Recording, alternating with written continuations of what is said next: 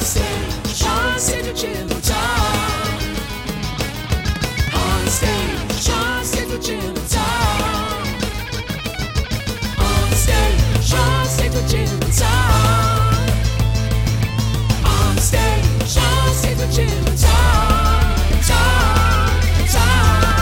Tom and Jim. All right, everybody. Tonight, we are starting what we hope to be a series of history episodes about surrounding cities outside of Petaluma.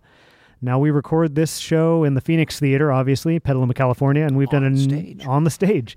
And we've done a number of these about Petaluma, but tonight we are very excited to venture into the history of Calistoga, California. Now, this is a town that Tom and I both love very much. Yes. I've personally spent a lot of time there, and it holds an important space in my own life's path. And as with our other history episodes, our goal here is to zero in on the characters and the stories and the events that are the most colorful and showcase the soul of Calistoga's history. Yeah, and Calistoga has quite a colorful history with just some really great characters to read and learn about and hear their stories about. You've been hanging out with them for like the last couple weeks at least. It's true. Haven't had much else to do, so it's been me and Calistoga pioneers. Well, we are very fortunate to have a guest phoning in tonight who has spent a lot of her life studying and sharing the history of Napa Valley, and that is author and historian Rebecca Yerger. She writes for the Napa Valley Register, and she has a focus on the area's history. Rebecca, thank you so much for joining us tonight. Thank you. Well, it's my pleasure. Thank you for inviting me. Tom, you've spent a lot of time with Calistoga in the last few weeks. Do you have any general thoughts before we start? Well, it's a beautiful little town, and as you read it, as you read about it and delve into their history a little bit, you realize it seems to share like stories with most of the communities in Sonoma and Lake and Napa counties. You start looking at their cities' histories, and you realize, oh my gosh, first off, a lot of these characters did intertwine, and there's a lot of blood that has lasted through the years that have gone on to be businessmen and families and businesswomen and just people that are peopling our counties today. And it's fun to hear these names that we are familiar with now going back 100 to 150 years ago. This has been an awful lot of fun reading this. Rebecca, anything on your end about Calistoga? I know you're a Napa woman, but Calistoga obviously factors into the Napa County lore. Oh, definitely. It's one of the main places where people settled in the earliest of days, as far as the pioneer settlers. There was a large enclave there, so it was very important to the history and development of Napa County, Napa Valley. And it's a wonderful community today, and it's much more than just resorts and restaurants. It has a really deep history, which I hope to share some of it with you this evening. It actually started as a settlement, more so than a place to do business. It seems to me that people were drawn to its wonderful environment, its easy growing, and its great climate. And people were actually coming with settling and living there in mind. Well, when you look at, Napa County, it wasn't a place to come for mining and that sort of thing. It was a lot of people that came here were farmers. That's what they were looking for.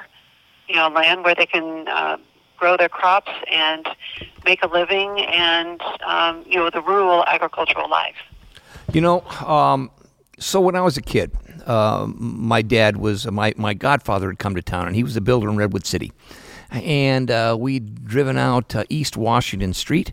My dad was motioning over south on Washington, these huge empty fields, except for they were full blossoming with mustard weed. We called it weed. And it was just such a gorgeous thing to see. Hundreds of acres of this bright golden mustard. And as I was studying Calistoga, I began to learn where this came from. The mustard was not a native plant to this area, but there's a story about when one of the first Mexicans went up to take a look at the area. The Russians were starting to encroach in the area. The Mexican government felt that the Russians were going to be encroaching. So they started moving missions out, and Vallejo and his soldiers came out, and one Padre Jose Altamira decided to make the trek up to this area where he'd heard about these springs, and he took his crew up with him, and in order to find his way back, he put a hole in a sack of mustard seed And that sack of mustard seed dropped seeds all the way and left this beautiful trail so that he could find his way back. At least that's the story I read. I think that's fascinating, and I'm wondering if this was the beginning of where all this beautiful mustard that used to be all over our county and all over Napa and Lake counties, and I'm wondering if that was one of the first times that it was introduced to our area. Well, as you said, it's not indigenous to this area. It was definitely introduced out from elsewhere. And the story goes, as you said, the Jose Altamira was supposedly responsible for it, and there were two versions. One, he has such a love for the condiment of mustard, he took the seeds everywhere he went and just scattered them. And that's a quick summary of the story. And the other one is the fact that he was, shall we say, directionally challenged, and he did not enjoy being teased by his fellow members and of his, his group that he was going around with. And so he did the thing with the pouch full of seeds, and there was a small, drawstring. That's the version I've heard. Got it. And he would discreetly open the little opening with the drawstring. And as he walked along, he would leave a trail for himself. And it was very discreet, but he knew where it was, and then he could make his way back to the rest of the party. You bet. If it was after they'd blossomed, it'd give you a great bright trail to follow home. Oh, definitely. Yeah. So either way, I suppose we have a Jesuit priest to thank for the mustard that we see in early spring, late winter, early spring. Yeah. It's a beautiful sight to see. Yeah, thank you, Padre Altamira. Just out of curiosity, do you want to tell the story associated with Altamira about naming of Mount St. Helena? I'd love to hear that. That's a great one, as a matter of fact, because there were three different possibilities as to why it was named St. Helena, as I recall. There are three versions, as you mentioned, involving three different parties. There is the first one that involves Russian explorers from Fort Ross. They can see Mount St. Helena can actually be seen out to sea by 50 miles. 50 miles out. That's quite a landmark. So you can actually see it from when they were coming into Fort Ross. They could see Mount St. Helena from that vantage point. So they wanted to explore it, see what this landmark was. And when they got there, they named it after a Russian princess. Yeah, who actually was she in the area at the time? Because there was a piece of the legend that said she might actually have gone with them on the trip and climbed up the mountain, which actually turns out to be very improbable. But is that correct? Well, it was named after her. She was not present during the expedition. As far as whether she was at Fort Ross, that I don't know. Okay, yeah. But she was of Russian royalty. That part is true. Yeah. Another one has to do with an American who was coming to California aboard the ship St. Helena. And he actually purchased part of the land that was Fort Ross. This was after the Russians left. And he saw the mountain, and he decided to name it after the ship that he was aboard, which was the St. Helena. St. Helena. So it'd be Mount St. Helena. And the third one, which involves our Padre Altamira, when he was approaching, they were coming to Napa County via Knights Valley.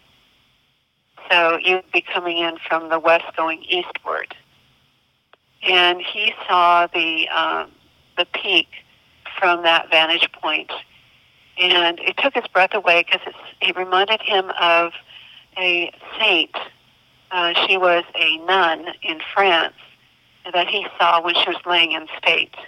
And he named it Mount St. Helena. St. Helena. After this particular Catholic nun who had received sainthood. See, that's an incredible coincidence, really, that because all three of those stories can be confirmed that a piece of that mountain was named St. Helena by three different groups, and that's a huge coincidence when you think about that. It's actually in three different counties: it'd be Sonoma, Napa, and Lake counties. Is there a spot where you can lay in all three counties at once? Probably that I don't know for certain, but I'm sure there is. It'd be like the Four Corners, but it might be a rather difficult terrain. That I don't know. Maybe someday we'll do it. There you go. So, if you're going to do a Calistoga history episode, you have almost got to start with Sam Brannan. I mean, this man is everywhere when you research this city's history. So I think a great place to start here would be going into his personal history a bit, because without that history, the city we're talking about tonight would not look the way that it does today at all. That's true. Sam Brannan lived like a full life before he got to Calistoga. That's true. Oh. And the thing that's so fun about him is, well, actually, Rebecca, you end your article on him with what his headstone says. Sam Brannan, 1819 to 1889, dreamer, leader, and empire builder. And something about Sam Brannan, I mean, he lived 10 lives in one lifetime. Yeah, he did. Between the different professions that he had and the places that he went and the reputations that he built and the people that he pissed off. I mean, it's surprising the town isn't named after his name in particular, as opposed to the drunken misspeak that he does later on in his life. That's true. But let's start. I mean, he was born in 1819, and he started out in the printing trade as an apprentice, and that's an important piece of information. He was working in the newspaper industry, and in order to advance his career, and this is all thanks to your article, Rebecca, this zoomed out version. When he was 23, he moved to New York, and I guess he became a Mormon, so he could publish their newspaper. What does that mean? Does that mean that he sort of cynically became a Mormon? I think it was a business move. Yeah. It was strictly where he wanted to advance his career. He saw an opportunity, and so he became a member of the Latter-day Saints, or the Mormons. Yeah. And it was all a part of a business plan. Yeah, because he in New York, he was actually handling their printing or printing for them, wasn't he? Yes, he was, and he saw this opportunity. They wanted a newspaper, and it was around 1842 when he did this. He became a Mormon, and exclusively for the purpose, as based on the information I was able to find, that he did that so he could be the publisher of their newspaper. Yeah, so I mean, father of Calistoga, he's now on the East Coast at 23, breaking into the newspaper industry through this backdoor sort of way. I think I'll become a Mormon, and it worked. Yeah, I mean, and so he's doing that, and then in 1846, he was selected with Brigham Young. Yes. They were selected by the church to head west and do an expedition. Yeah. And, Young went by an overland trip, and they ended up in Utah. Yeah. And then Brannan, with 236 men, women, and children, sailed aboard the Brooklyn to Yerba Buena, which is San Francisco. Yeah. And they arrived there later in 1846. So such a remarkable thing. Sorry to interrupt, but Brigham Young is just such a notable figure in that faith. Well, yeah. And Brannan goes on to be essentially the reason that the town that we're talking about tonight looks the way it does. What are you going to say, It's Tom? possibly, it seemed like they had dueling visions. And where Brigham Young was able to find his way to Salt Lake City and put down roots that stuck, Sam Brannan came all the way around the Horn to San Francisco, and I think he stayed with the church, but he spread himself pretty thin. He started a newspaper in San Francisco pretty quickly, and I think it was the first newspaper in San Francisco, in Yerba Buena. Now, before he does that, does he go to Sacramento first, or does San Francisco come first? Yeah, I mean, they arrived in San Francisco, they being this entire party of Mormons. And then I do have to mention that it was not a pleasure cruise that they were aboard. It's a very difficult travel that they accomplished. But anyway, they went from San Francisco to the Sacramento Delta, and they established within one of the Delta Islands. It became known as Mormon Island, and it was a very large farm. And he was the head of this whole group. He would be like an elder within that church, so he was the head of the group. And something that the church did not like, he pocketed 100% of all the tithes. And he also took all the profits of when the farm Mormon Island was sold. Wow. And as a result, he was disfellowshipped from the church. Yes, he was. But the church also didn't really serve him anymore, so he was probably generally okay with that, based on what I know about this man. Well, it was great embarrassment to his wife and his 4 children. Yeah. They were not happy about being disfellowshipped with Sam. But they were the family, so they went back to San Francisco, and that's where he established the California Star. Is one of the first California newspapers. 29-year-old establishes one of the first newspapers in California. 29-year-old right. Sam Brannan, remarkable. Yeah. Yeah, and well, he was very ambitious, and obviously, you might say he's an opportunist because this is an interesting little fact that was not in the article. Unfortunately, I couldn't put it in, not enough space. But he got word of the discovery of gold. Yeah. And he withheld that information. He delayed it up for, I think it was a day, before putting in print. So that way he could go around and buy up all the supplies miners would need to go up to the Mother Lode and do, gold panning and mining and that sort of thing. It was finally published in his paper on May 11th, 1848. Yeah, supposedly he was buying picks and shovels for somewhere around 20 or 30 cents a piece, and when he got to the gold fields, he was selling them for $20 or more for each. Exactly. Yeah, and he earned like $150,000, I think, in his first year doing that. Mm-hmm. Wow. And then, he also had a lot of real estate businesses, and when he was in the Sacramento area, he had other businesses, a whole long list. And then he also gave private loans at 12% interest. To gold miners or just people in general? People in general. Okay. Yeah. And so he was doing private banking at 12%, which is quite high for that time. Yeah. And you have to remember, people were earning cents per hour, not dollars per hour. Oh no! This was which is a big difference. So. Huge money he was making. You could buy those shovels originally for 20 cents, and the he was markup. Actually, go ahead. I'm sorry. The markup was incredible. So. Yeah. That's an understatement. Yes. And he, as I said, he was an opportunist. He saw it's just like joining the Mormon Church, so he could print their newspaper. Right now, or publish. If he was alive today, I'd know where I could buy toilet paper, probably. Probably. And hand sanitizer. Hand sanitizer. So he... And any number of things, yes. He just remarkably keeps finding himself at the center of the action. You talk about how he announced the discovery of gold and how he sat on it for a day. I believe, if I understand correctly, that he is the one who announced the discovery of gold to the world. I mean, that was his newspaper that made that announcement. Exactly. And having a newspaper provided him access to a lot of rich people. And I would imagine that he probably found people to give those loans to through the connections he made through that newspaper. That would be a very good assumption. And also, opportunities to invest in real estate, in businesses, that sort of thing. He would get word of it even before it was in print. So he would take advantage of that opportunity and buy that piece of property or invest in it or invest in a business or offer a loan to someone who wanted to start a business. So he had a keen business sense to the point where he was an opportunist. Yeah. And people didn't necessarily like his ways of conducting business, but they liked being in his company because he was a mover and shaker. Yeah, in fact, he was one of California's first millionaires.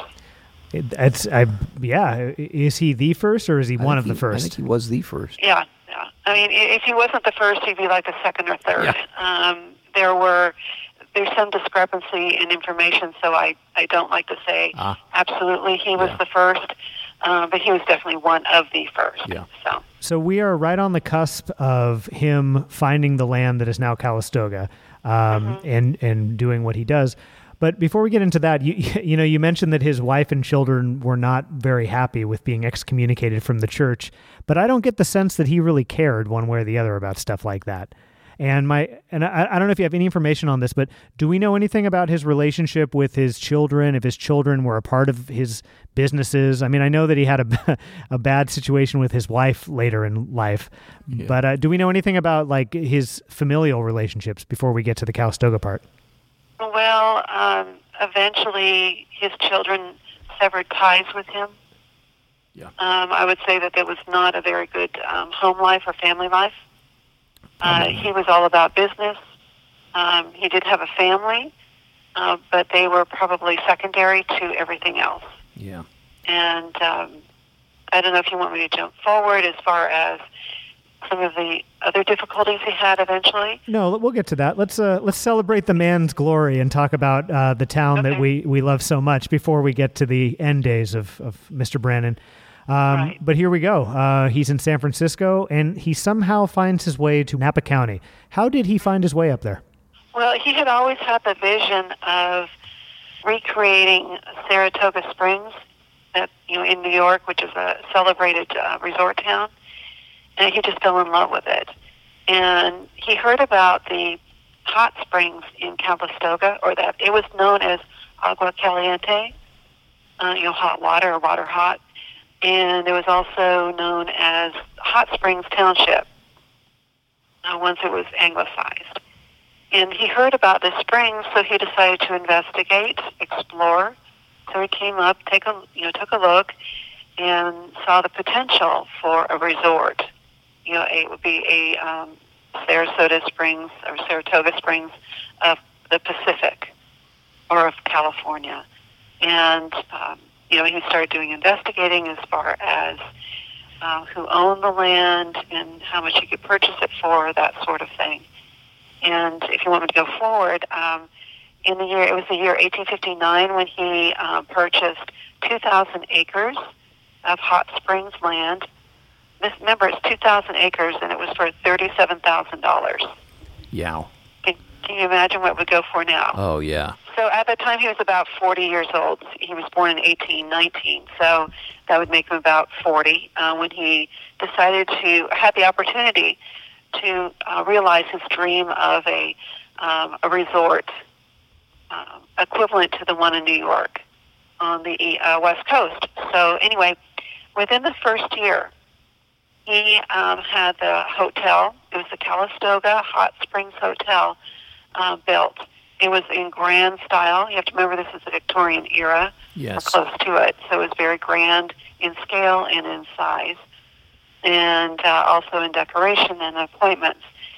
And he had a big party to celebrate. He was quite the partier. They had like 3,000 people show up. Was that correct?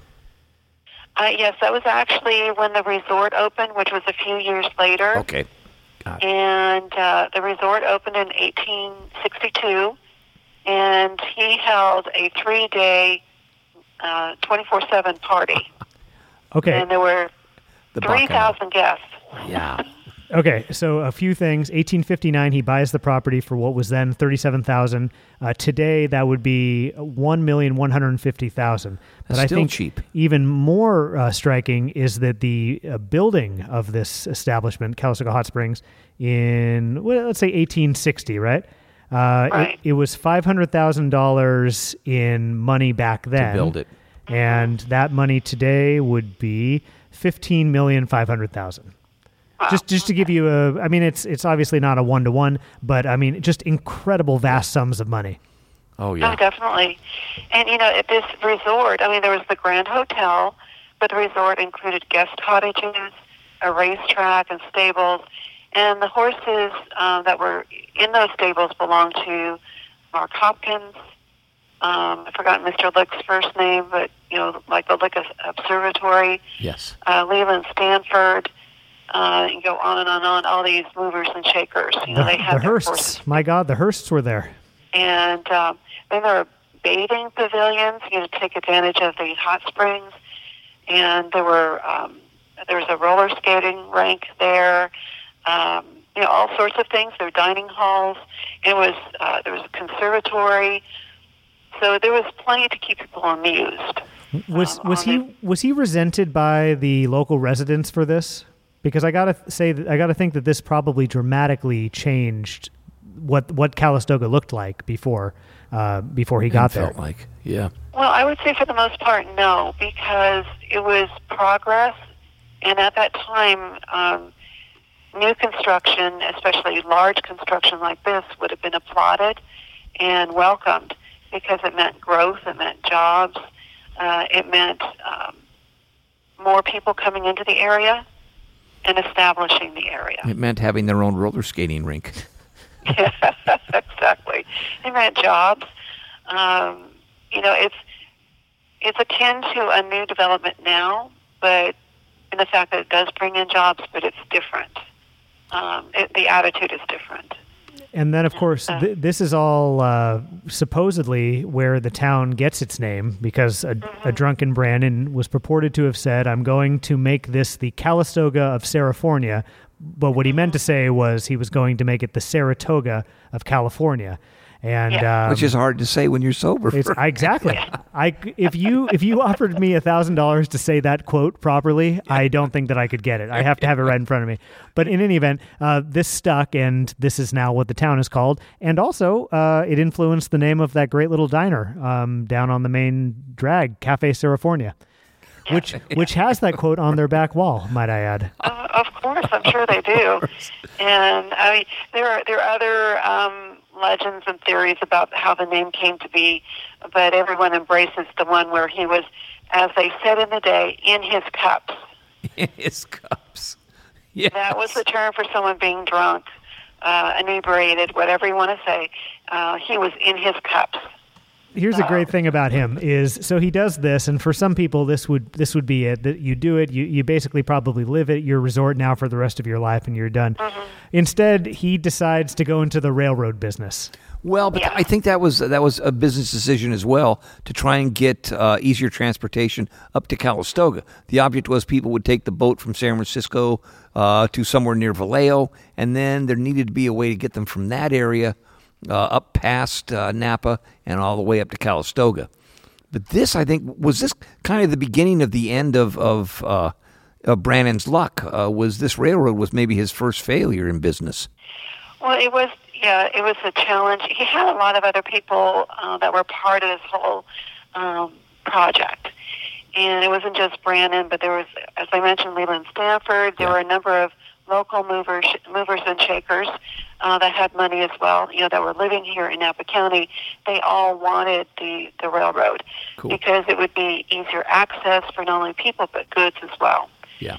They saw it as a real plus. There was quite a political battle over getting the money, the bond issue basically, to pass with the voters, but they did. That was big money. That was $225,000 or around that area, and that's in those days. That was a ton of money as well. Oh, definitely. Yeah. And actually, just as a point of clarification, the steamer system, the steamships, they came to Napa. So people would disembark in Napa, and then they would usually, before the train, they would take a stagecoach or a wagon, and they would go by roadway. And, if the weather was not the best, then it would have been a very uncomfortable ride. Absolutely. From Napa to Calistoga, and it took quite a while. It was definitely not a day trip. But regarding the railroad, they started in 1864, and its maiden trip, if you will, and this is the Napa Valley Railroad Company, it was from the town of Saskell, which was located about where it's the Butler Bridge or the Southern Crossing Bridge, if you're familiar with that. Yep, the big. But it was at the base of that bridge. That's where the town was located. And it went from there to Napa, and that was in 1865. Yeah. Very quick. Very quick. 1 year, right? Oh, yeah. And then it continued to progress northward. And it was not only the train, they also put up telegraph lines. So not only was it transportation, it was also communication lines. By August of 1868, it reached Calistoga. So people could travel by train, which was far more comfortable and faster. Yeah, much faster. And they could also send a telegraph. That was the cutting-edge communication technology at the time. That'd be like using the internet to book your rooms. Also, like with the telegraph, that he had a lot of wealthy businessmen that would come to the resort, and they wanted a much quicker way to communicate with their offices, like in San Francisco or Oakland. And the telegraph was the quickest way to send a message or to respond to a message. And he wanted it to be as a comfortable stay at his resort as possible for his wealthy customers. So, Rebecca, in your profile of Brandon, I think you wrote it in 2011, you call him a pioneer and a dreamer and a scoundrel. Yes. And to Tom's point, it does feel like, at least as far as the history that's written about him, the railroad was kind of the last high business point. It seems like a lot of what you see after the railroad is just kind of one difficult position after another. So, Rebecca, tell us a little bit about the merino sheep that he had, which caused him a dispute with some of his neighbors. Well, Brannon had a very arrogant attitude that his sheep could roam freely. He didn't have to have any regard for his neighbors or what they wanted. And, sheep are well known for the fact that they, when they graze down to the nub of the plant, which usually kills off the plant. And that was one of the catalysts for the Great Range Wars between the cattlemen and the sheep people. Because of that whole feed issue. But back to Brannon, he had his prized merino sheep, and he woke up one morning in the year of 1867, and all of his disgruntled neighbors had killed his sheep off. And there was a lawsuit, and it really didn't resolve it. In fact, it made it worse. It aggravated everybody to the point where it got very contentious. He lost the lawsuit, though, didn't he? Or seemed to me he ended up he had to pay money for this whole incident, didn't he? Yes, he did. Yeah. Yes. And because his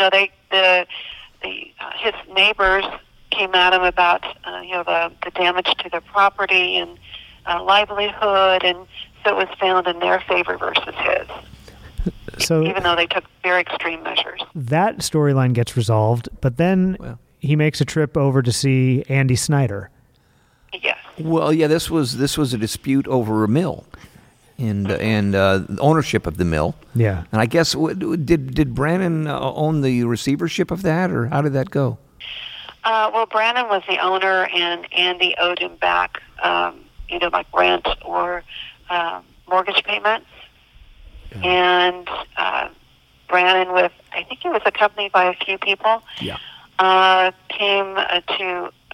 They said it was fueled by, this tension that had been growing, and then also alcohol. Yeah. Which always makes things worse in situations like that. Yes, it does. And so there was a face-off, and Andy Snyder ended up shooting Brannon, and they were very serious injuries. Yeah. In fact, at one point, they thought that Brannon was going to die because of those injuries.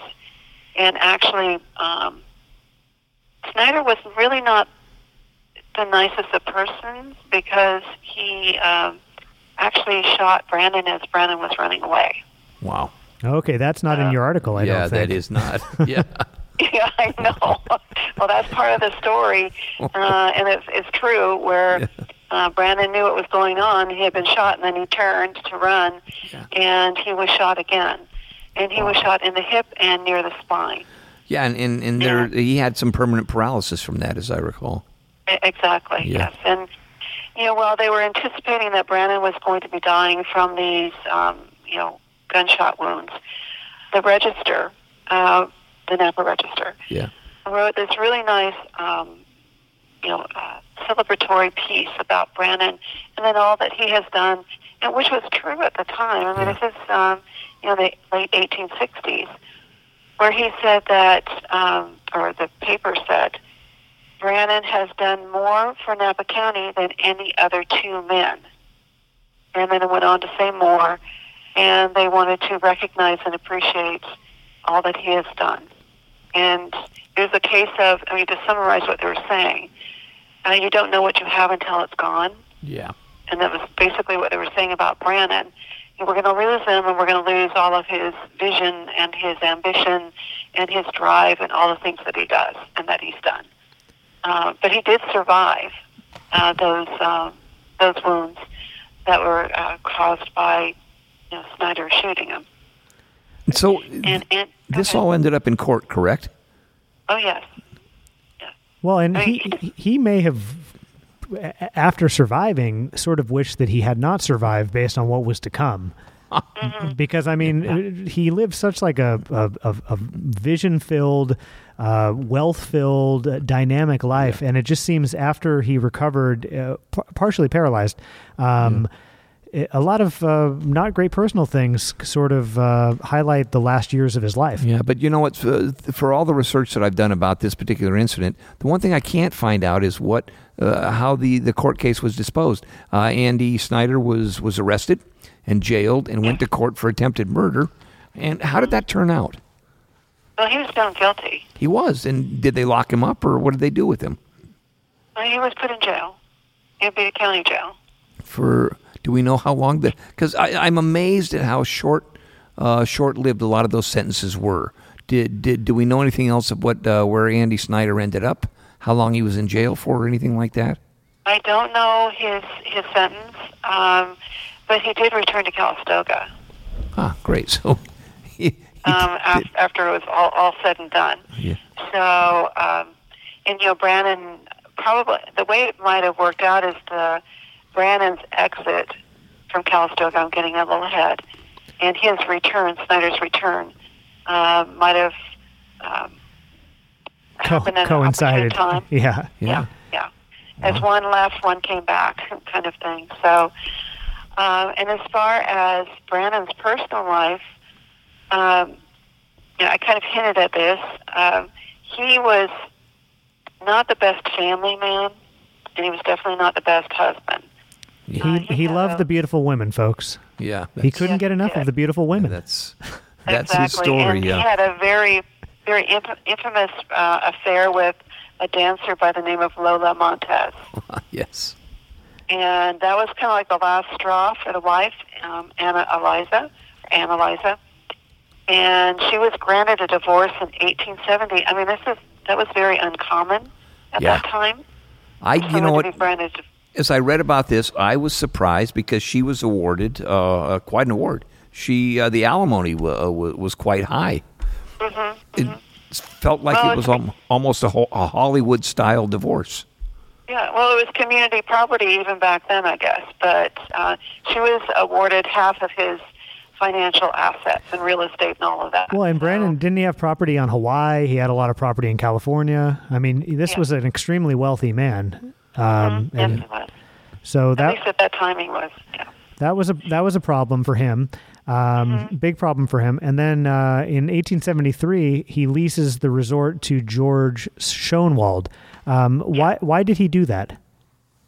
Well, he was losing money, and he was no longer able to operate it because, Anna received half of his estate, basically his finances, and some of his other real estate things.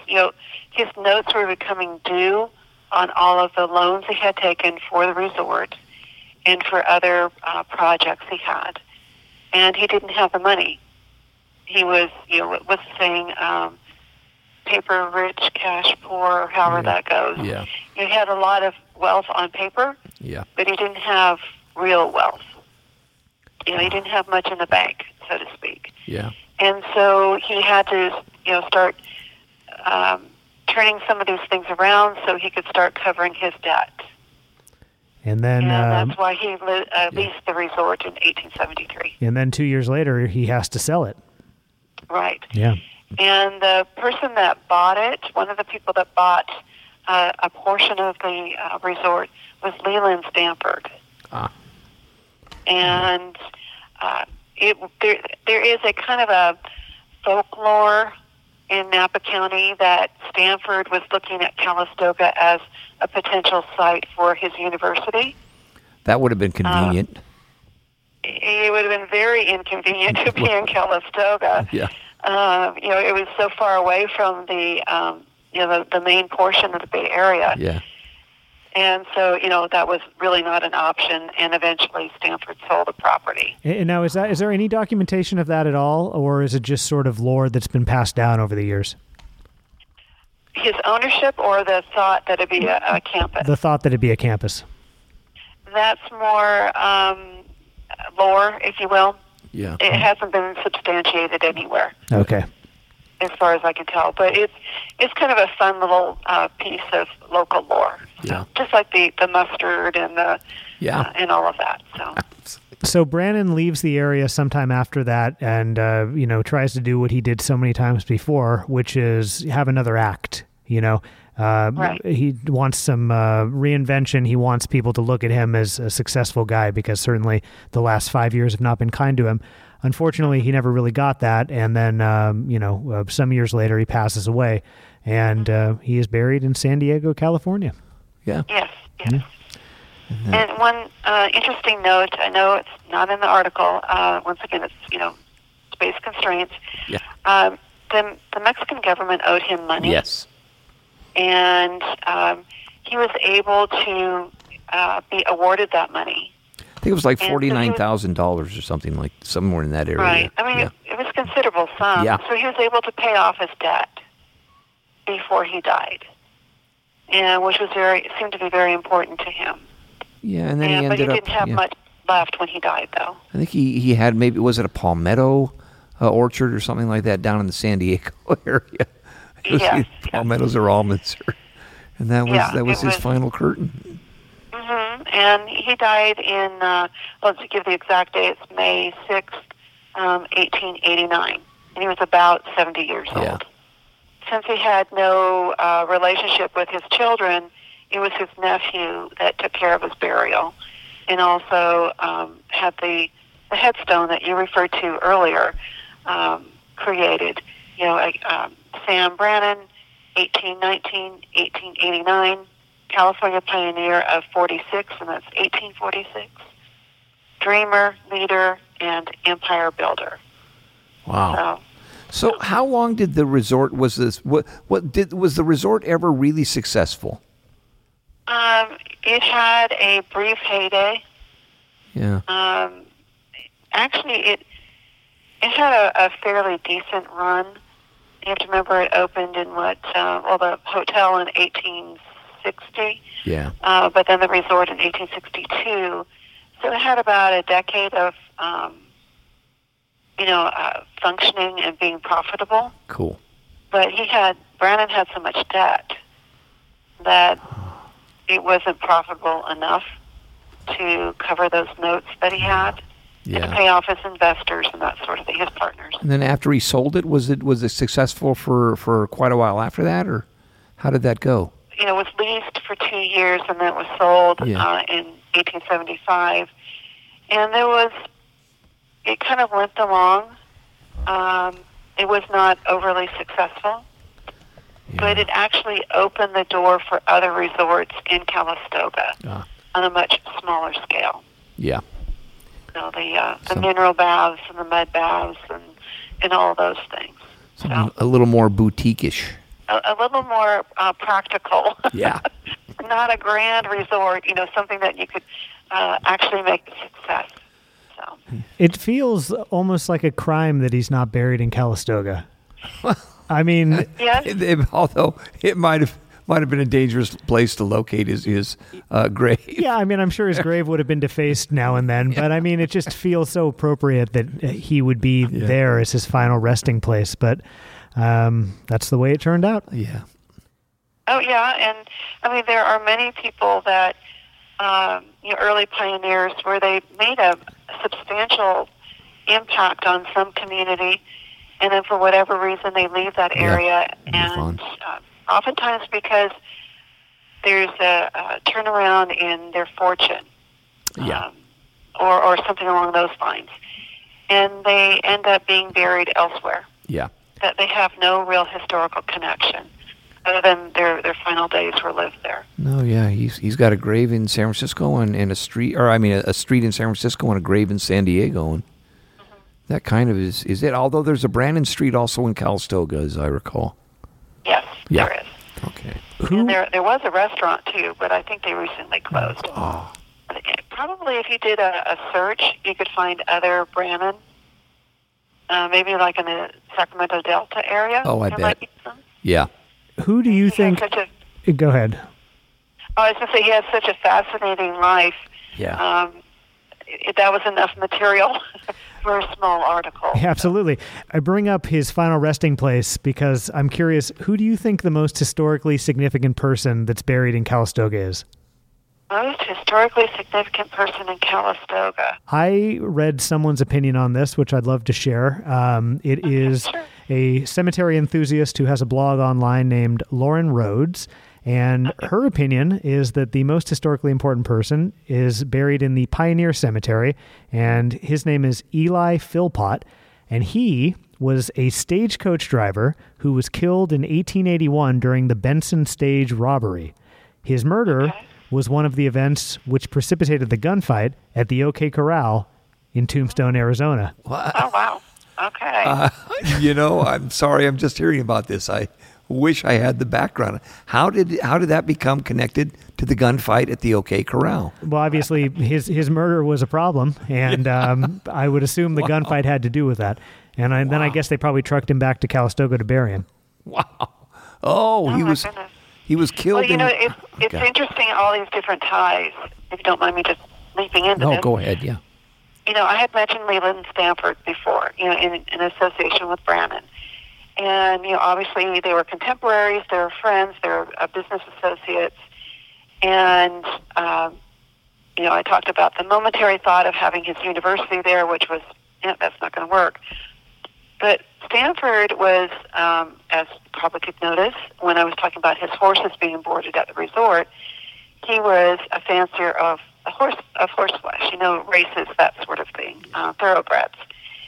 And he got into a debate with another gentleman, and I apologize, I don't remember the other guy's name, but he was also another mover and shaker in the state of California. They had a gentleman's wager regarding horses and when they're running, at Yes. full speed. And the question was, when they're running, are the horse's hooves off the ground, all four at the same time? This is a great little story. You shared this with me on the phone earlier. Yeah, and Stanford said yes, all four hooves are off the ground at one time. The other gentleman said, no, that's not possible. And so Stanford knew a English photographer by the name of Edward Muybridge. And I'll tell his story in a few minutes. But Edward Muybridge had developed a technique of taking a series of photographs. Sequential photography. Yeah, it was like in motion. Yeah. So he set up his cameras so he could photograph a horse running. And he proved Stanford was correct. That at certain times in their stride, all four hooves are off the ground when a horse is running. And you can actually, those pictures are easily to see, and they're kind of beautiful to look at. What a hilarious thing to think about the person that Stanford University is named after, just sitting around with his friends being like, that horse over there that's running? I have a bet for you, sir. Yeah. It's just a hilarious little anecdote. Stanford being one of the most prestigious universities in the entire world. This story is so quaint and beautiful. It's so fun. It's very human, which is it's always fun to do these kinds of stories. It's not to tear down the mystique, it's just to show that they're human. Yeah. And I talked about Edward Muybridge, and he was from England. His name was originally Eddie Muggeridge. And after he had an accident, he was on a stagecoach in England, and he was on the top, where you usually have the baggage.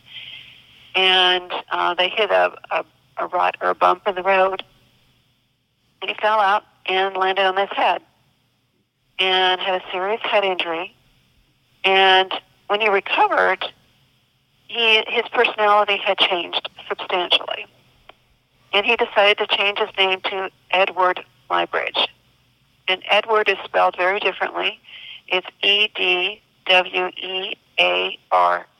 Well, yeah, because there's a second part to the Edward Muybridge story, as I recall. Oh, yes, definitely. And he is known as the father of motion pictures. Yes. He had that developed that technique of taking photographs. And these are glass plates. They're not the negatives that we would know from just a few years ago. The negatives were on glass plates. But he would take those, and he created a projector, and hopefully I'm saying this right, Zopraxiscope. But anyway, what he did is he put the glass slides in this carousel, basically. And there was a candle in the middle, and it was basically he would just turn the carousel, and it would create a sense of motion. And the first one that he showed was in San Francisco of a horse moving. And it was on a very cold day, and you could see the steam rising from the horse's nostrils, and it's shaking its head, that sort of thing. So it was the first motion picture, or pictures in motion. There's obviously a reason we're bringing him up now, beyond just the horse thing, which we'll get to in a moment. But I would like to say, if you're listening to this and you're near a computer, Google this man's name. Just look at the man's beard. Later in life, he had just an incredible beard. The envy of most men who have beards. Unfortunately for Edward, we are not just talking about him because of the bet that Leland Stanford made. There is another part to his story, which I believe has something to do with Santa Rosa and Calistoga. Yes, it does. Edward Muybridge lived in San Francisco, and he was a photographer all over the state of California. And he married a much younger woman. Her name was Flora. And when he was away on these photographic projects, he asked a gentleman by the name of Major Harry Larkins to be her escort. Well, he ended up being more than her escort. They had an affair, and a child resulted from that affair, a son. And Edward thought that was his son until the housekeeper, who was very upset with Muybridge for not paying her on time, let him know that that child was not his. Oof. And then the story continued to evolve, and he found out more about Larkins, and he found out that Larkins had moved to a mine in Knights Valley, west of Calistoga, called the Yellow Jacket Mining Camp or Company. And so Muybridge made his way from San Francisco to Calistoga, and from there he hired a wagon. He obviously had to spend the night because it was a long day's journey to Calistoga from San Francisco in those days. And this is 1874. You should have taken the train. Then he took a wagon later in the day up to the Yellow Jacket mine, and it had been a dark, stormy night, and he knocked on the manager's door where Larkin was staying, and he called out, he says, "Are you Harry Larkins?" And Larkins said, "Could you step into the light, sir? I can't see you." And which he did, Muybridge did, and he shot and killed Larkins. Yeah. Edward Muybridge calmly walked over Larkins' body and into the manager's home and sat down at the dining table, picked up the newspaper, and started reading. And the manager of the camp arrested him, called the authorities, and the women of the household were fainting left and right because someone had been murdered in their home. Yeah. Larkin's body was put into a wagon, and as was Muybridge, and they were taken down to Calistoga, and Larkin's remains were taken to the coroner's office in Napa, and Muybridge was taken to the jail, the Napa County Jail. Yeah. And he was put on trial. It was fairly brief. I mean, it was drawing all sorts of attention. There were people coming in from all over the place because it was such a sensational story. And in the process, Muybridge was divorcing his wife, Flora, at that time. Anyway, the trial was ended, and, the arguments, that sort of thing. The jury went in and delivered for about, I do believe it was 15 minutes. 15 minutes. Yeah. And found him not guilty. It was justifiable homicide because he had the right to protect his marriage bed. Yeah, he did. And also he was also trying for the insanity plea based on his head injury from the wagon accident. Could be. The stagecoach accident. He had several friends of his come and testify that he was such a changed man after the stagecoach accident that this was what a lot of people believed was the reason that he would do such a thing. But in the end, it was really justifiable homicide. I would assume that the jury was probably all men. Yes. In 1874, yes. Yeah. And poor Harry Larkins, if you Google him nowadays, the first thing that comes up is a book called The Scoundrel Harry Larkins and His Pitiless Killing. Oh. So, yeah, I guess that's the legacy that he leaves behind. That's no fun. But yeah, Calistoga is a supporting cast player in that story. But what a remarkable little overlap that is. Yeah. And just to kind of finish the story, Flora ended up dying from the flu a couple of years later, and since it was never changed as far as parental guardianship, Edward Muybridge became the guardian of the little boy, who he placed in apprenticeship with a blacksmith, and what became of that child, no one knows. I think it would be good to talk a little bit, as long as we're really hitting the big characters now, but it's a little more rapid fire now that Brandon's out of the way. Edward Turner Bale, the Dr. Edward Turner Bale. Going back in history and connecting with Edward Turner Bale connects with Petaluma to some degree. One of my good friends was a relative of his.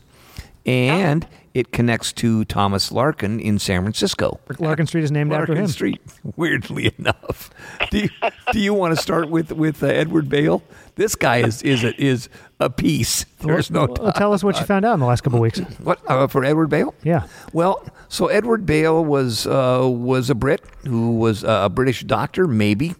There was some question as to whether or not he left Britain freely, or if he was escaping debtor's prison. Oh, can I say one thing too? Yeah. I was just going to say that if you're in Calistoga today, I think the legacy that he leaves behind most notably is the grist mill. The grist mill in Calistoga, is that correct? Yeah. Yeah.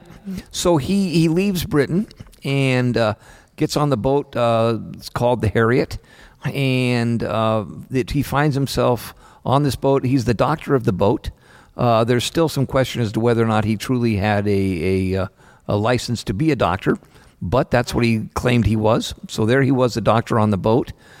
He ends up swimming ashore to Monterey, claiming that the Harriet had run aground, but there was never any story about as to whether or not the Harriet truly ran aground. There's still some question as to whether that happened or whether he was asked to leave the boat several miles off of the coast of California and had to swim, and he survived at any rate and swam to Monterey, where he showed up in Monterey just at the same time that their doctor, the doctor in Monterey, who had fallen out of favor because he had he'd been involved with a revolt against the governor at the time, Alvarado, and so. It turns out Edward Bale is able to come in, say that he's a doctor, and take over as the local doctor in Monterey. And with some amount of success, he ended up falling in love with, I don't know if he fell in love with, but he married Maria Ignacio Sobranis. And this is the Petaluma connection. Mary Ignacio Sobranis was a niece of General Vallejo, which set Bale up for just a ton of wonderful opportunity. But at the same time, Maria Ignacio Sobranis is the great aunt of Bill Sobranis, who was a good friend of mine and a writer for the Petaluma Argus Courier, and one of Petaluma's most notable characters and peoples, I think. Oh, yeah. I mean, this is where, and so while he was still part of that, he ended up moving to San Francisco, setting up an office in the home of Thomas Larkin, where he ran afoul of Thomas Larkin's wife. She called the police on him and had him arrested for selling alcohol out of his office and dosing his patients with too high a dosage of whatever drugs he was prescribing to them. So he spent time in jail in San Francisco because of that. And so there's the Larkin connection, I guess.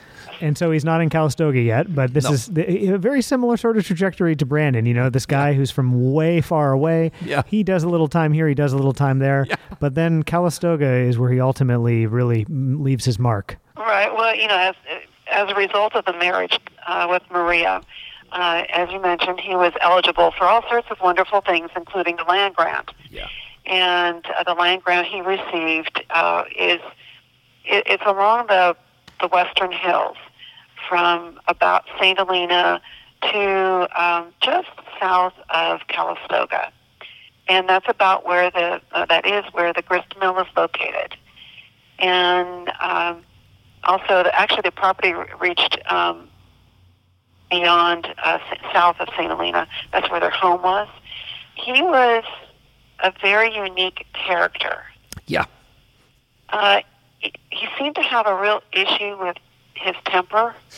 Yeah. And kind of outbursts that would get him into trouble. And one story goes that one of her uncles was also Salvador Vallejo. That would be Mariano's brother. Yeah. And supposedly Edward Turner Bale found them embracing inappropriately, his wife and uncle. Wow. And that just set a whole series of things off, such as Bale trying to shoot Salvador in Sonoma. Wow. And he could have been executed for that, but he was flogged instead. Or whipped. Correct. That was the supposed duel. When I read that story, it was actually a duel between the two of them. Yeah, and then there's the story about a duel. Yeah. And there's a couple of different stories, but they based on what I've found, he had a lot of trouble getting along with his in-laws. But he seems to be getting along with most everybody else. Yeah. Well, which is interesting because you could argue that the only reason he had the position that he had in Calistoga was because of the family he married into, right? I mean, exactly. The wealth and influence that he got from that marriage is what allowed him to basically be someone we're talking about here today. Yeah, that's how he was awarded the land grant. Yeah, absolutely. Yeah, absolutely. I just mean it's funny that he couldn't keep it together. The one thing he needed to do was not be getting into trouble with his uncle and his in-laws. Play nice. Right, exactly. And as far as the grist mill, that was started in the late 1840s. Yeah. And it went through various modifications over time. Yeah. But actually, when the news of the gold rush reached Napa County, the Bay Area, Bale was one of the ones that went up to the Mother Lode. To mine for gold. Yep. Yeah, to go mining for gold. And he came back, he was quite ill. Yeah. And he passed in about a year later, I think it was 1849. Yeah. I think that's when he passed away. And so Maria hired people to help her with the mill, and eventually she sold it. Yeah. And went through a succession of owners. But it was always known as the Bale Grist Mill. Yeah. And that's his legacy as far as the history of Napa County. But he was, he would fight with his workers, and it always had to do with money. Yeah, of course. And there are stories about shootouts at the mill because the workers wanted their money and he wasn't ready to pay them, or some issue. He had quite a temper. How central was that mill to the industry, to the area? I mean, right now it's sort of like a thing you drive by and you're like, there's that thing that I don't really know, but there it is, if you're kind of an out-of-towner like me. But I mean, I have to imagine that building at an earlier time was a very important part of the infrastructure. Oh, grist mills were incredibly important. I mean, you have to remember that California was very young, and there was a great influx of people, and they all needed to eat. They needed food. And Napa County and Sonoma County were a great food supplier for a large percentage of those that lived in the Bay Area and in the Mother Lode. Napa County was considered a breadbasket because we had a lot of dry crop, such as wheat and barley. Yeah. And that needed to be processed into flour so you could make bread. And those grist mills were very important. George Yount had one. That was the first one that was built here. And then Bale. And then there was one up in Childs Valley, Joseph Childs. Let's talk about George Yount then, because he was someone else who Tom came across. And he's got a great obviously story. He's got a story, and he's got a town named after him. I was so struck when I read about the people that we're not going to talk about tonight, how many of them have towns named after them within the 100-mile radius. So, Right. Tom, do you want to start us off with Mr. Yount? George Yount was, his history goes way back. He was involved, he was a soldier in the War of 1812. He was involved in the Indian Wars. He came out to California as a trapper with the Wolf Kill crew. And his story is just one of an adventure. The other thing that blew me away was that, so you read about when he decided to be a trapper and come out to California, he left his 3 children and his wife in Missouri. But I note on the back end of the story, I think his daughters end up in Calistoga, don't they? They end up in Napa Valley. They end up in Napa Valley. So he actually made good on that even and sent for his children, and they ended up out here anyway. So interesting story with Yount. When Yount died, which was 1865, I do believe, the town around his land grant was called Sebastopol. Yeah. And he said he did not want the town named after him. But after he passed, they renamed the community Yountville. And it's not Yount, it's Yount. Yount, so, yeah.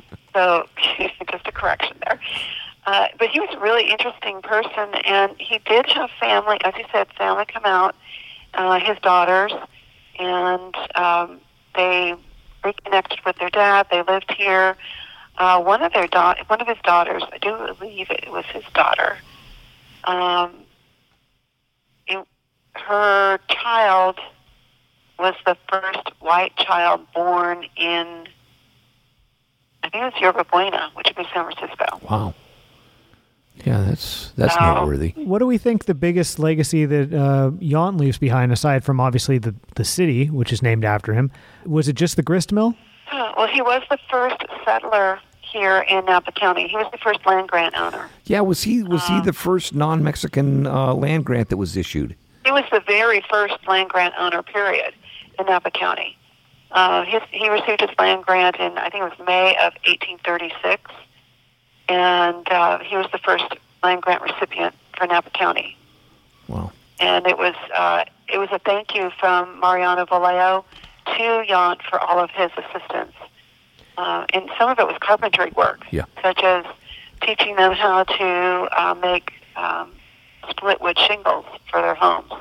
Did he have a good relationship with the people that lived in the area? He thought he did anyway. In some of his writings, he felt that he liked the Native Americans and thought that they were industrious and wonderful people and that they liked him. I think history might look differently at that. It's kind of a mixed answer. I mean, he did fight a battle against the Native Americans, not only in other portions of the United States, but also here in California.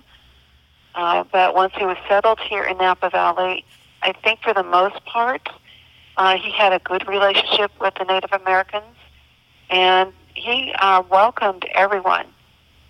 He invited every pioneer. In fact, he was kind of the voice, if you will, of Napa Valley to those that were in, further east. Come west, and I will welcome you, and you can stay at my casa, and I will be a gracious host, and I will help you establish yourself here in Napa County. And that influx actually started in 1841. It was long before the Bear Flag Revolt. Yeah. Isn't there like a fun fact about the California state flag in Calistoga? Oh, yes. Yeah, let's talk about that. Well, that would be Peter Storm. Yes. There's some debate as to who actually created the flag, and where was it originally created, that sort of thing. And this is the information that I found, and someone might find something different. So I will just, tell you what I found. Peter Storm, he was actually a sailor from Scandinavia, and he settled here. He was part of the Bear Flag Revolt. And while the pioneers were debating when they were going to be doing the raid on Sonoma and discussing all the details, Peter Storm decided that he was going to create a flag. And it was made out of two petticoats, a white and a red, to kind of emulate the red and white stripes on the American flag. And then there is a grizzly bear painted on it that resembles a pig more than the bear. And there is it really does. Yeah.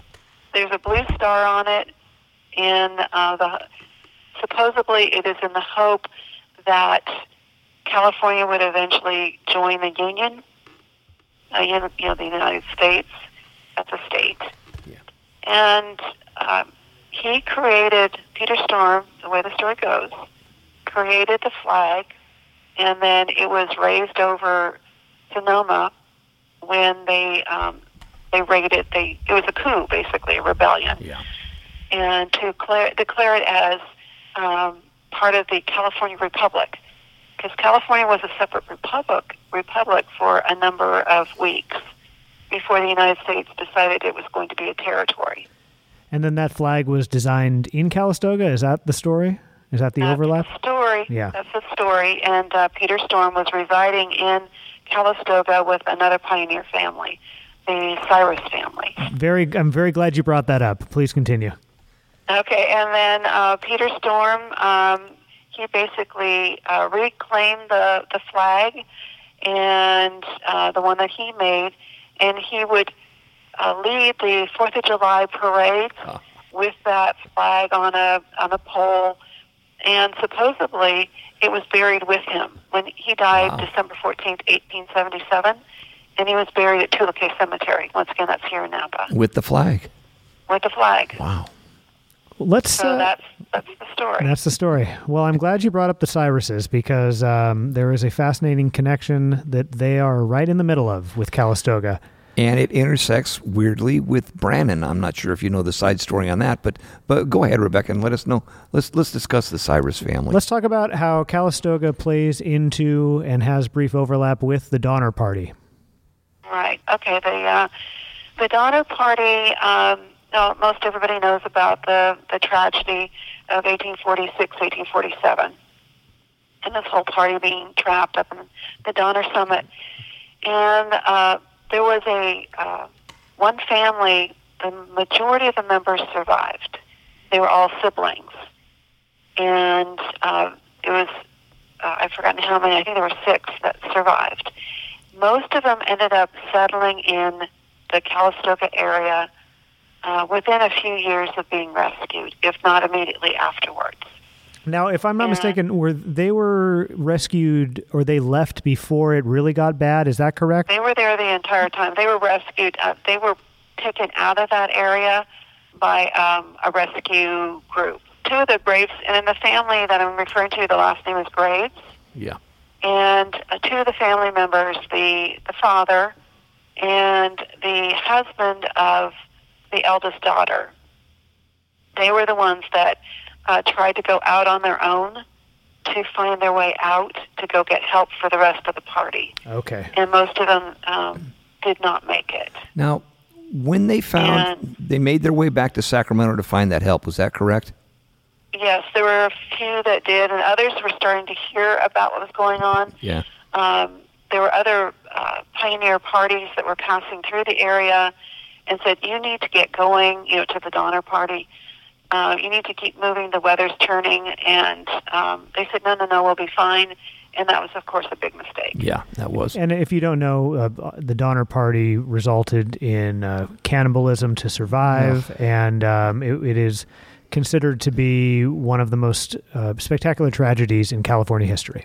So when word made it to Sacramento that the Donner Party was stuck and needed help, in some of my researching Sam Brannon, there was a story that his employees, Sam sent a crew of his employees up, and they were the first ones to reach the Donner Party. Are you familiar with that part of it? Right, and there was a gentleman from Napa Valley that lived in the Calistoga area. His last name was Tucker, and he was also one of the part of that team to rescue the Donner Party. Yeah. And he was responsible for bringing a lot of the Graves family this way. into Napa Valley. Yeah. But a lot of them first stopped after they were rescued, and they had to walk out. It's not like you could go in with vehicles or that sort of thing. Yeah. Obviously, it was not. No, you got to they get them didn't have out. that ability. No. So all the survivors had to be walked out, and many of them still didn't make it once they got to Sutter's Fort. That's where, that was the settlement you're referring to, Sacramento. Yeah. That would be the settlement that all this was being coordinated from or out of.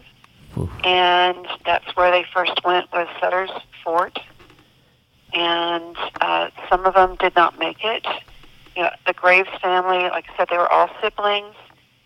There were 8 of them when they walked out, and there were 6 by the time they left Sutter's Fort, because 2 of the youngest ones could Didn't not survive. survive their wounds, their injuries. There's things like frostbite and exposure and starvation and dehydration and who knows whatever else that they had to endure. But the Graves family, 3 of them became permanent residents of the Calistoga area. There was Sarah Graves Fosdick, and her husband was the one that died, Jay Fosdick, when they were, trying to find their way to help. And she married a couple more times. She actually was the first school teacher here in Napa County. And that first school building, it was basically a lean-to. It was for all the children that were in the Calistoga area. And so she was the first teacher. And as a side note, that school was the second non-church-related school in the state of California. So that's kind of an interesting side note. Yeah, that is. And so they lived their life in Calistoga, and I understand that one of the family members just didn't speak of it at all to her family. Is that correct? That's correct. Yeah.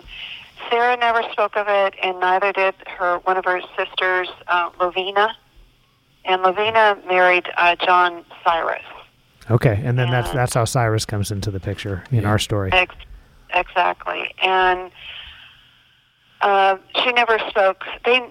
Supposedly in 1901, the surviving family members that had been a part of the Donner Party were interviewed by a San Francisco newspaper, and they told their story of what happened. Yeah. Well, 5 years later was the earthquake and fire in San Francisco, and all records were destroyed. Were destroyed. So we're getting close to, I think, being done with this chapter of Calistoga history. Unless there's anything else to talk about on the Donner side. I mean, I know that there's a lot of biography and their lives that followed, but for our purposes, just the fact that a percentage of the folks that experienced that tragedy played out the rest of their lives in Calistoga is quite remarkable, very interesting. Definitely. There was Sarah, Lovina, and their brother, the only surviving brother, which was William. And William was the blacksmith in Calistoga. And so he lived a good life in Calistoga. And then there was one other sister. She lived here for a while, and then she moved. And that was Ellen. 3 little stories that I want to make sure we get in this episode before we wrap. One of them is Old Hog Killer. So tell us about. You and Tom are both very familiar with Old Hog Killer. I love that story. So let's talk about this this creature, Old Hog Killer. Well, there's actually two separate stories about Old Hog Killer. That's all right. So we can do 2. One of them involves Sarah and Lovina. Oh, very good. I don't know if you know. Yeah, I don't know if this. Do you know this story, Tom? Have you heard it? Well, I'd read about Pleasant Cyrus being the shooter anyway, the trigger man on that. Don't spoil it. Don't spoil it. Yeah. Well, the one about Sarah and Lovina. Sarah. So what year is this? I'm sorry, just context for the listener. Well, this would be about, I'd say, the late 1840s. Yeah. Maybe it's about 1849 to about 1850. This is what you've got to love about a town like Calistoga. That here we are, 150 some odd years later, and we're talking about Old Hog Killer. Life was simpler in the pioneer days. I don't know if you noticed, but there's a lot of bear stories in this. The bear flag, Old Hog Killer. Yeah. All right. So, but here we are talking about Old Hog Killer. So go ahead. Sarah was alone. Her husband had gone out to go hunting, which was common for the gentleman to do, and it was a cabin that was very isolated. So her younger sister Lovina came over to stay with her just to keep her company. And what they would do every night, they would put away all their animals in, special cages and that sort of thing, enclosures to keep them safe from predators. Not only bears, but also mountain lions and that sort of thing. Yeah. Well, unfortunately, one little piglet found its way out of its enclosure. And Sarah and Lovina were in the cabin, and they heard this squealing and went to investigate to see what's going on. And here is this little piglet being chased by Old Hog Killer. And they start running around the cabin. And the women are banging pots and pans, and, they're trying to open the door to coax the little piglet in, and nothing works. And the women they give up after a while because they try everything. They don't want to get in between the bear and the piglet because that could end very badly for them. So they close the door, and based on the sounds that they heard, Old Hog Killer had a little piglet dinner that night. So why is this story in the annals of Calistoga history, do you think? Just because it kind of paints a picture of what life was like back then? Exactly. Okay. And it focuses on, pioneers that were living, pioneer settlers of the area, what their life was like. It was very rustic. It was very difficult. Your nearest neighbor could be miles away from you. You had to be very self-sufficient. And you had to live life in kind of a very dangerous place because of wildlife and what they potentially could do. Well, in that vein, living in a dangerous place because of the wildlife, there's a story of the Elliott family, Mrs. Elliott, who actually had built a tree house for her children and her to live in to avoid, in particular, a hog killer. Does that sound right? Yes, it does. Okay. Yeah. This bear was making a lot of trouble for everybody. Well, Tom, do you want to start with the one that you wanted to talk about? So it started with, and this is in the a book called The Early Calistoga: The Brannan Saga by Kay Archuleta. And it's a fun book to read. She talks about Mrs. Elliott building a tree house so that when her husband was away hunting, and they were living in a tent at the time anyway, she and her children could go and live in the tree house and be safe away from old hog killer, who was reaching his zenith as a a feared creature in the forests, I guess, around Calistoga, to the point where finally he had killed so many hogs and so many other farm animals that Calistoga had put together a posse to go out and hunt him down. Does that sound correct? Yes, it does. Okay. And this posse was fronted by, I think, 3 of the Cyrus boys, apparently, according to this story. And they hunted this bear down and chased him around the hillsides. And at one point, they had the bear trapped on a ridge, but the bear himself, as they were shooting at him, rolled himself in a ball and rolled down the hill to escape them. Yes, I've heard that story. Well, it's a great story. Not to mention the fact, if you can find this book, it's got a great picture of the bear rolling down the hill. This is so much fun to read this story. And in the end, it was Pleasant Cyrus's dogs had treed Old Hog Killer. And so with Old Hog Killer up in the tree, they had to decide who would shoot the bear himself. And because it was Pleasant Cyrus's dogs, and he wanted to make sure that his dogs didn't get shot in the scuffle, and also because he was quite possibly the best shot in the crew, they climbed him up in a tree to be adjacent to Old Hog Killer and handed him several rifles. He would unload the rifle in the bear, and it took 21 shots to kill him. Or at least it took many shots. And when Old Hog Killer finally succumbed and fell out of the tree, and when they finally got to him, he had 21 bullet holes in him. Yes. And a very large bear skin, apparently. Supposedly they hung it out on the side of a barn. It was that large. That's the story that I'd read. And is that the story that Calistoga is going with? Yes, it is. And there's also parts of that story where, when they're in pursuit of the bear, he turns tail and chases them. And there's one instant where a couple of the hunters were just so fearful that they were found hugging trees. So, it was just like, well, that would be kind of frightening, and it makes for a great story. It really and, does. this is one wily bear to say, okay, I'm just going to turn myself into a big ball and roll down the hill so I can elude them. So, it's a great story. And it just adds some depth and color to what life was like in the earliest days of settling Napa County. And I think that's one reason why it is in the books and it's in why it gets so much press. It paints a picture of a time and a way of life that none of us could really relate to. Yeah. And helps us appreciate what it was like. And, John Cyrus, Lavina Graves' husband, he wrote a letter to their daughter, Elizabeth Cyrus Wright, and she ended up being a librarian in Calistoga, describing what the area was like prior to a great deal of settlement. And he said it was like an unfenced park. Yeah. And it's a beautiful letter.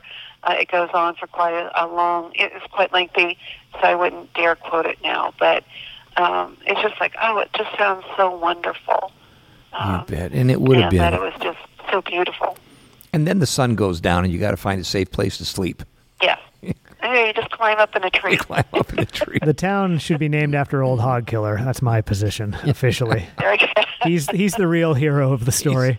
Well, when you get through all of it, George Yount and Edward Bale and Sam Brannan and the Graves family and the Cyruses and all of that, there are so many people that would equally be aptly named after. I think a lot of great characters found at Calistoga and a lot of great stories. Oh, definitely. This is just the tip of the iceberg as far as the history of Calistoga and the individuals that have lived there. If you bring it further, forward as far as the timeline, there are people more recent, especially like during Prohibition. There's some great stories. So, or accounts would be a better way to say it. Accounts, yeah. Well, I would love to do another one of these Calistoga-centric ones with you at some point if you were ever interested. Oh, definitely. Because how else do you end this episode than how we just did? Old Hog Killer, and then the way you two just summed it up was very beautiful. Because it is, it still is sort of like an unfenced park. I mean, there still is that beauty up there. Beautiful town. That yes, it is very developed, and it's going to continue to get more developed. But there's just a sense of beauty and wonder up there that still exists in 2020.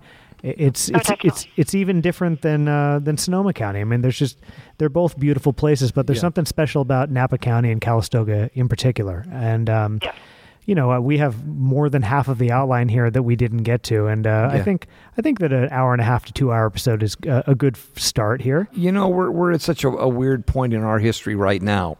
So I don't even feel like I want to say go up and visit Calistoga now, because I don't know if Calistoga would like to have a lot of visitors coming into their area until we get done with this pandemic. They've dealt with them before, and California has throughout its history. And I think it's one day soon, when everything gets reopened, definitely if you're looking for a place to explore, a wonderful day trip, a trip up to Calistoga would be a wonderful way to spend an afternoon or a night, spend the night. But they'll be happy if you go and spend some money there pretty soon.